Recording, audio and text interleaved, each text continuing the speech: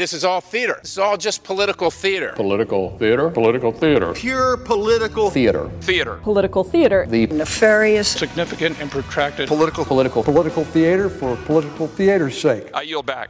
From Washington, this is Political Theater, Roll Call's review of the spectacle of politics on Capitol Hill and across the country. I'm Jason Dick.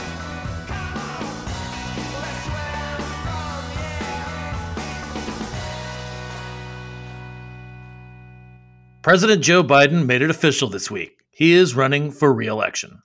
The 2024 presidential race will be determined largely in the same places it did the last few elections. In some cases, that means the presidential race could have a fairly significant down-ballot effect on competitive House and Senate races. Nathan Gonzalez, publisher of Inside Elections and Roll Call's elections analyst, joins the podcast to discuss. Nathan, welcome back to Political Theater. Always a pleasure, Jason. I will make time for you at any moment. Again, I've been promising our own somewhat pivot to video anytime soon. We're going to begin recording these. I wish we would have done it this week because then our listeners could see your T-shirt. They will just simply have to settle for you describing your T-shirt, which is, even for someone who owns many, many T-shirts from many, many minor league baseball meccas, is impressive. It is impressive. I am impressed. Take it away. I'm very proud of this one. It's a brand new shirt. It is the Exploding Whales, and it is the Eugene Emeralds, which is the high A minor league team for the San Francisco Giants. For a few days this year, they're going to rebrand themselves as the Exploding Whales, which is in memory of an event that happened in 1970 off the coast of Oregon when a dead whale came up on the beach and local authorities did not know how to dispose of the whale. So they decided to use dynamite. I don't want to ruin it. I just recommend that you Google it or you put it. It's on YouTube, the news package, and it is epic in more ways than one. And this is quickly one of my favorite shirts already. I said I am impressed, and I guess we're just grateful we didn't have a lot of whaling ships around to do an alternative sort of dismemberment of that dead whale. It went out in a fashion that is, I mean, if you can be on a T-shirt 53 years later, that means you died an honorable, or your remains were disposed of in a truly memorable fashion. Yeah, we can all wish that we can be a future minor league team mascot in 50 years. Yes, I mean the only death that comes to mind, or the only after death that comes to mind, is Hunter S. Thompson being shot out of a cannon on his property. His ashes spread out of a cannon shaped in the Gonzo fist on his property in Colorado. But I don't think there are any minor league baseball teams close to his place in Woody Creek, so I don't think that's going to be on a T-shirt anytime soon, or at least a minor league baseball T-shirt. Everyone will have to suffer because of it. Speaking of suffering, let's talk about the 2024 presidential race. Very nice pivot.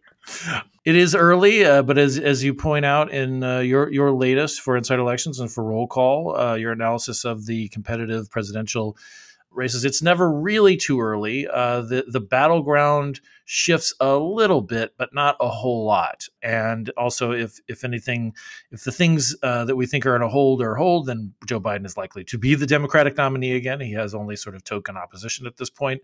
And Donald Trump looks as if he is in a fairly good position compared to the other Republican candidates, although he certainly has a race ahead of him for the primary. So we might be seeing this is a deja vu all over again, as Yogi Berra say, to continue with our baseball metaphors here. If it is a Trump-Biden race in 2024 and really largely fought out along this in the same states. One of the points that in diving into this that I kept coming back to was that one of the big cliches in political handicapping is, well, a year is an eternity in politics, or a week is an eternity in politics, and everything can change. And when I went back to the last couple cycles, in particular presidential races, the presidential battleground didn't change a lot. Now, I want to be careful that I'm talking specifically about the states and the size of the battlefield. Within the battlefield, there were shifts. I mean, I went back to I don't know why I put myself through this, but March of 2015, ahead of the 2016 cycle, which did not end like many projected it would at the presidential level with Trump winning.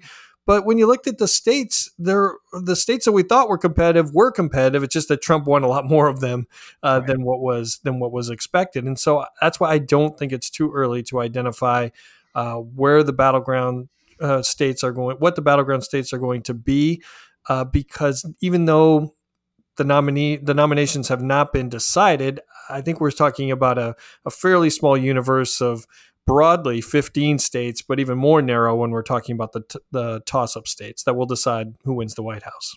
And those toss-up states are going to sound very familiar. Let's talk about them. Yeah, we have 4 toss-ups in our initial ratings: Arizona, Georgia, Pennsylvania, and Wisconsin, all won by Biden in 2020, all by very narrow margins. 3 of them by less than a point, 1 of them by just more than a point. And I expect those to be at the epicenter of this race once again. I mean, the circumstances of the elections change, but it is hard to make fundamentally partisan, broad, dramatic partisan shifts over the course of a year plus. So I think those are going to be the battlegrounds once again. I'll also note that Trump won all 4 of those in 2016 by relatively, small margins, not as small in some cases as Biden's, but I mean, he won Arizona by a few points, but he sort of squeaked things out in Wisconsin and in Pennsylvania, won Georgia fairly handedly, and then Biden won all 4 of those. Again, very, very small margins in Arizona and Georgia, and a little more comfortably and a tiny bit in Wisconsin, and a little more comfortably in Pennsylvania, where he was born. And when you look at all of our ratings, if the Republican and Democratic nominees each win in all the states where they are favored to win, now that could be solid, could be tilt, lean, likely. If they win what they are favored to win, then the nominee is going to need to win 3 out of those 4. Then the eventual president is going to need to win 3 out of those 4 toss-up states. It's just, and that's how evenly divided we are as a country. That it's going to come down to these. Probably going to come down to these states. I mean, if we get to November of 2024 and Biden has a legitimate chance of winning Texas, the race is over. We're just talking about the margin. Or if Trump is, seriously challenging in Virginia, the race is over. It's just a matter of how big the victory is going to be. But we're likely to have another close race. Right. And I mean, so sort of the baseline that you're talking about too is that if I'm reading this right, I mean, those 4 toss-up states that you mentioned, 56, that's a total of 56 votes. You note that the Republicans sort of got a leg up on 3 more electoral votes in those states than they would have otherwise because of redistricting. And then, I'm just going to go through quickly the list of competitive states here. You have as tilt Republican, North Carolina with its 16 electoral votes. That went for Trump in 2020. Tilt Democratic, Michigan with 15 electoral votes, and Nevada with 6. Those states both went for Biden in 2020. Lean Republican, Florida and its 30 electoral votes, and Maine's 2nd district. That's the northernmost part that has trended a little more Republican, a little more conservative recently. Lean Democratic, Minnesota and its 10 electoral votes. Nebraska's 2nd district, that's its Omaha-based 1st district that Don Bacon represents, and New Hampshire with 4 electoral votes. Likely Republican, Iowa with its 6 electoral votes. Ohio, 17 electoral votes, and Texas, 40.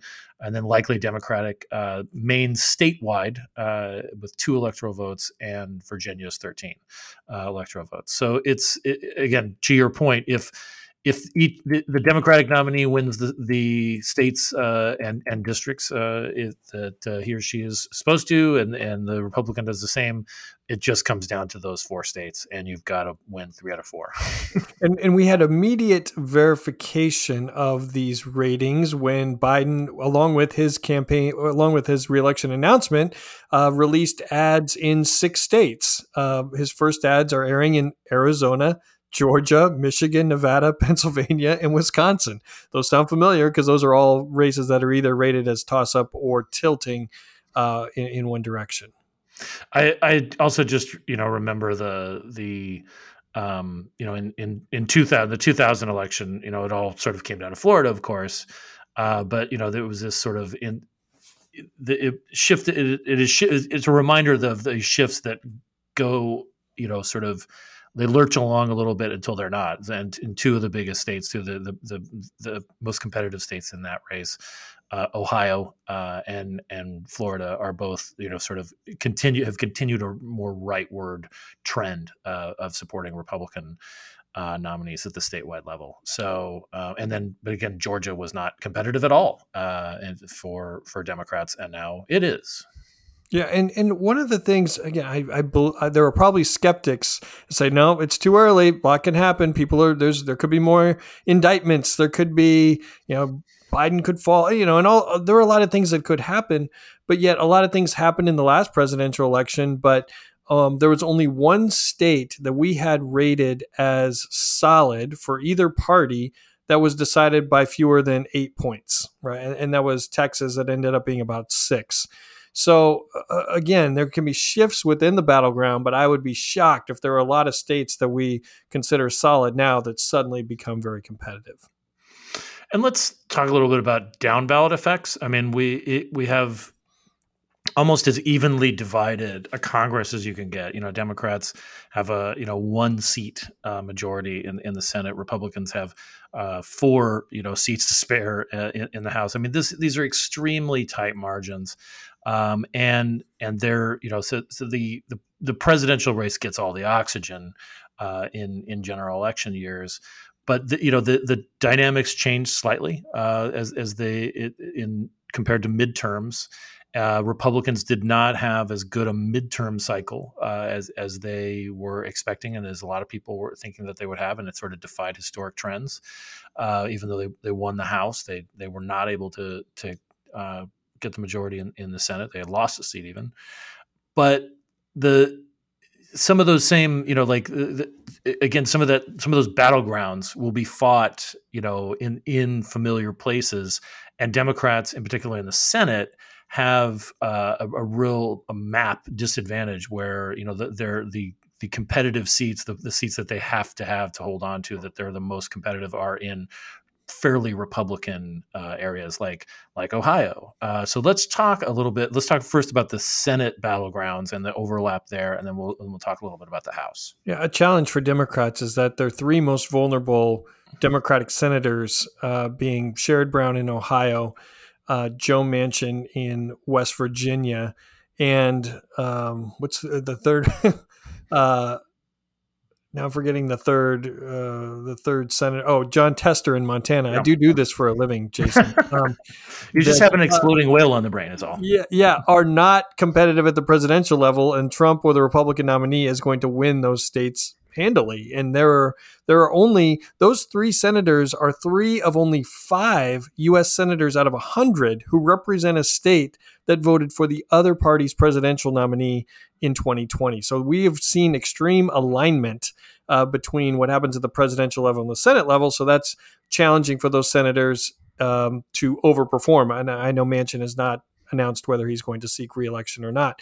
But then there's also going to be overlap in with some presidential states such as Arizona, Pennsylvania, and Wisconsin, where you have big U.S. Senate races that are going to matter for control of the Senate, as well as competitive at the presidential level. So that means ad rates are going to be a lot higher. Democratic incumbents could exercise another advantage because they've been better at raising candidate dollars that go further than outside group money. Sinema is an interesting, Sinema has not announced what she's doing, and she is, now an independent, obviously. But there is a mix of sort of orphan races, the ones that don't have presidential, and a mix of overlap with the presidential battleground. And also worth noting is that the last time that Sherrod Brown, John Tester, and Joe Manchin won re-election in 2018, they were in a midterm cycle. The midterm was not particularly favorable towards Republicans because of sort of a backlash to particularly a lot of Trump's policies in his first years is as president.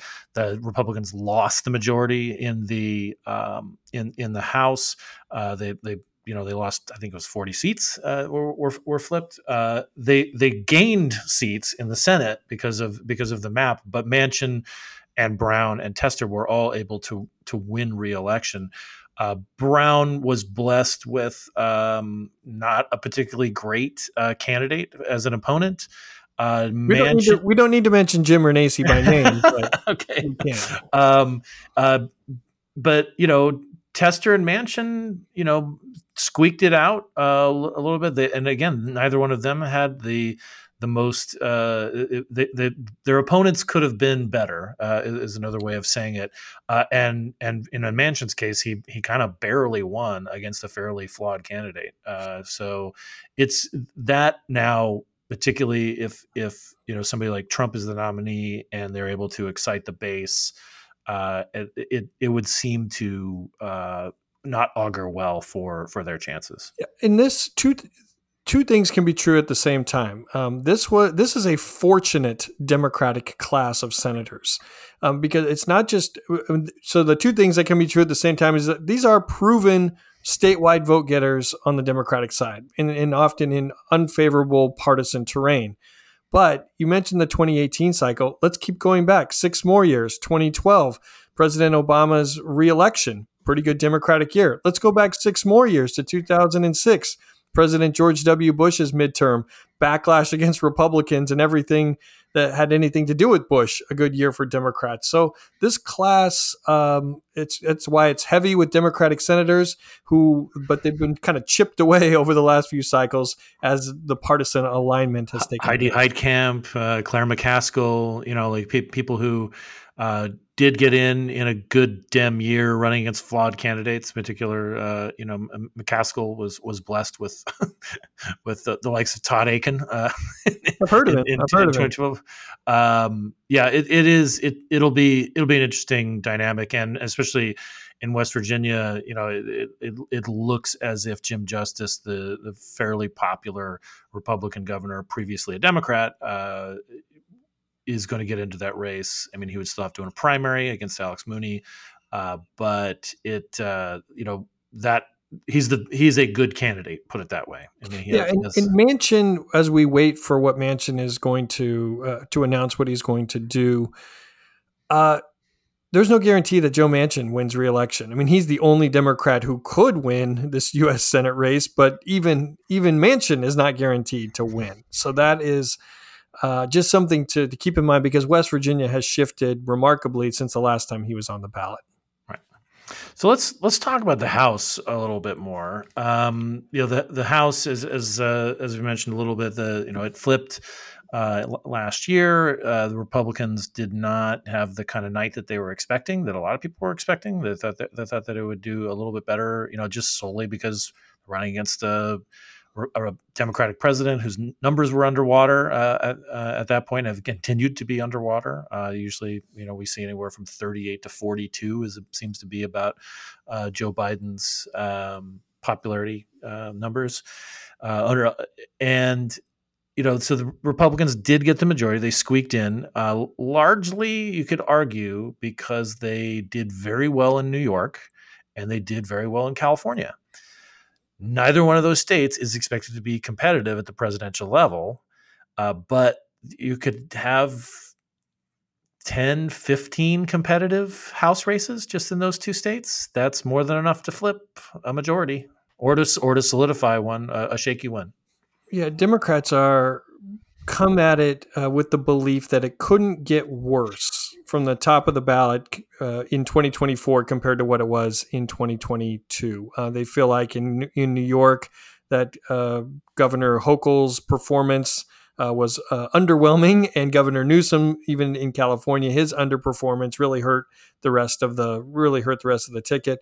They're expecting better and higher turnout in a presidential year, particularly among minority voters, younger voters who, should help the Democratic candidates, not always in all places, but just overall should be a better environment. And every race matters. I mean, Democrats only need a net gain of 5 seats.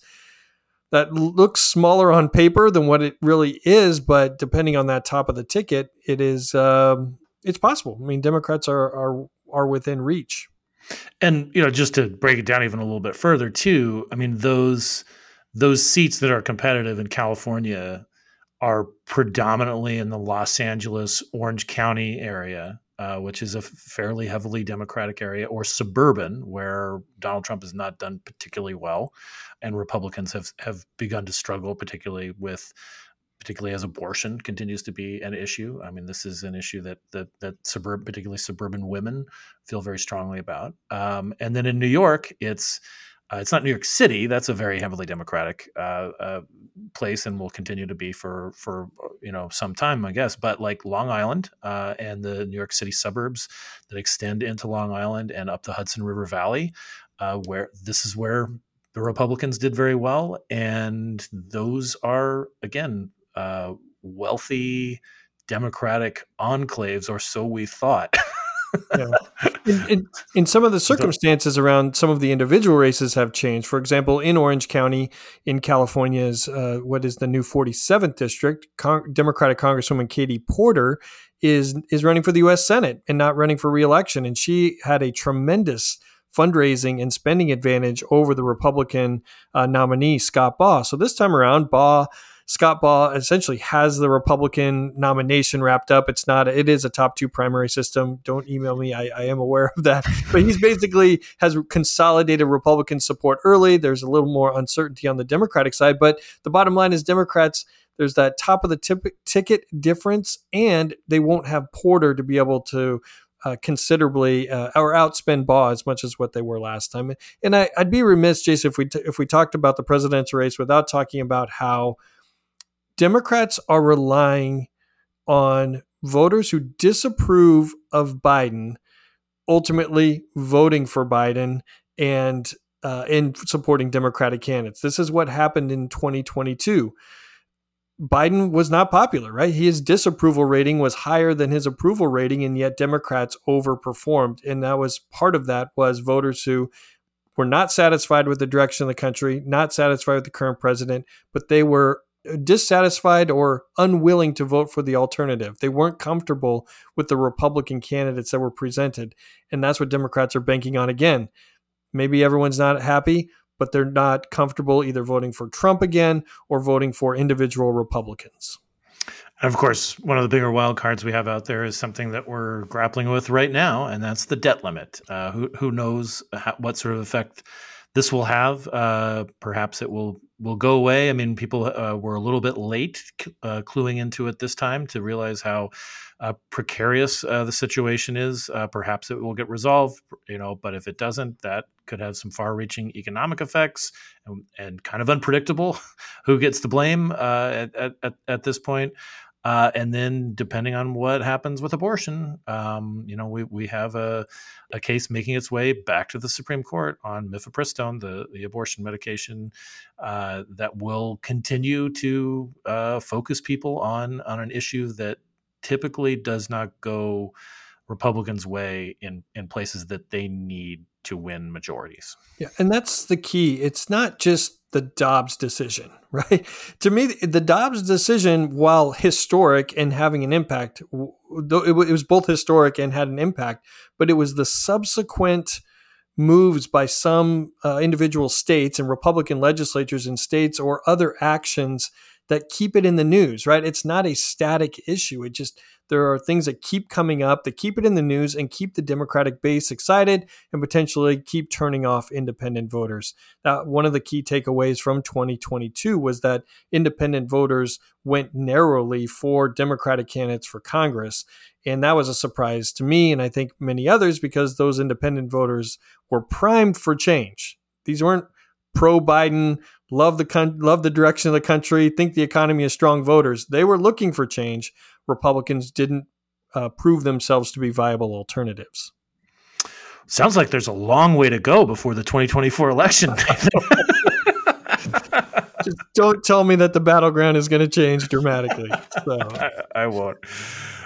Nathan, thanks so much for going through this. We will obviously have you back at certain points, because I think it's good check-ins, and also, I think it just helps put a voice to it, to the numbers. Well, I'll need to find some more minor league baseball T-shirts that no one will be able to see until you pivot to videos. Dare to dream. We are working on it, and when that day comes, especially when you're on with your minor league baseball, I may have to dip into my collection of overstocked minor league baseball T-shirts. That's what everyone wants to see: two dudes in T-shirts talking about politics. Maybe we could wear hats on backwards too. So. All right. Thank you so much, Nathan. And thank you out there for listening. If you've liked what you've heard, please rate us on iTunes, say nice things, rate nice things, subscribe to our newsletter, read Nathan's stuff, both in Roll Call and in his newsletter and website, Inside Elections. And we'll see you next time.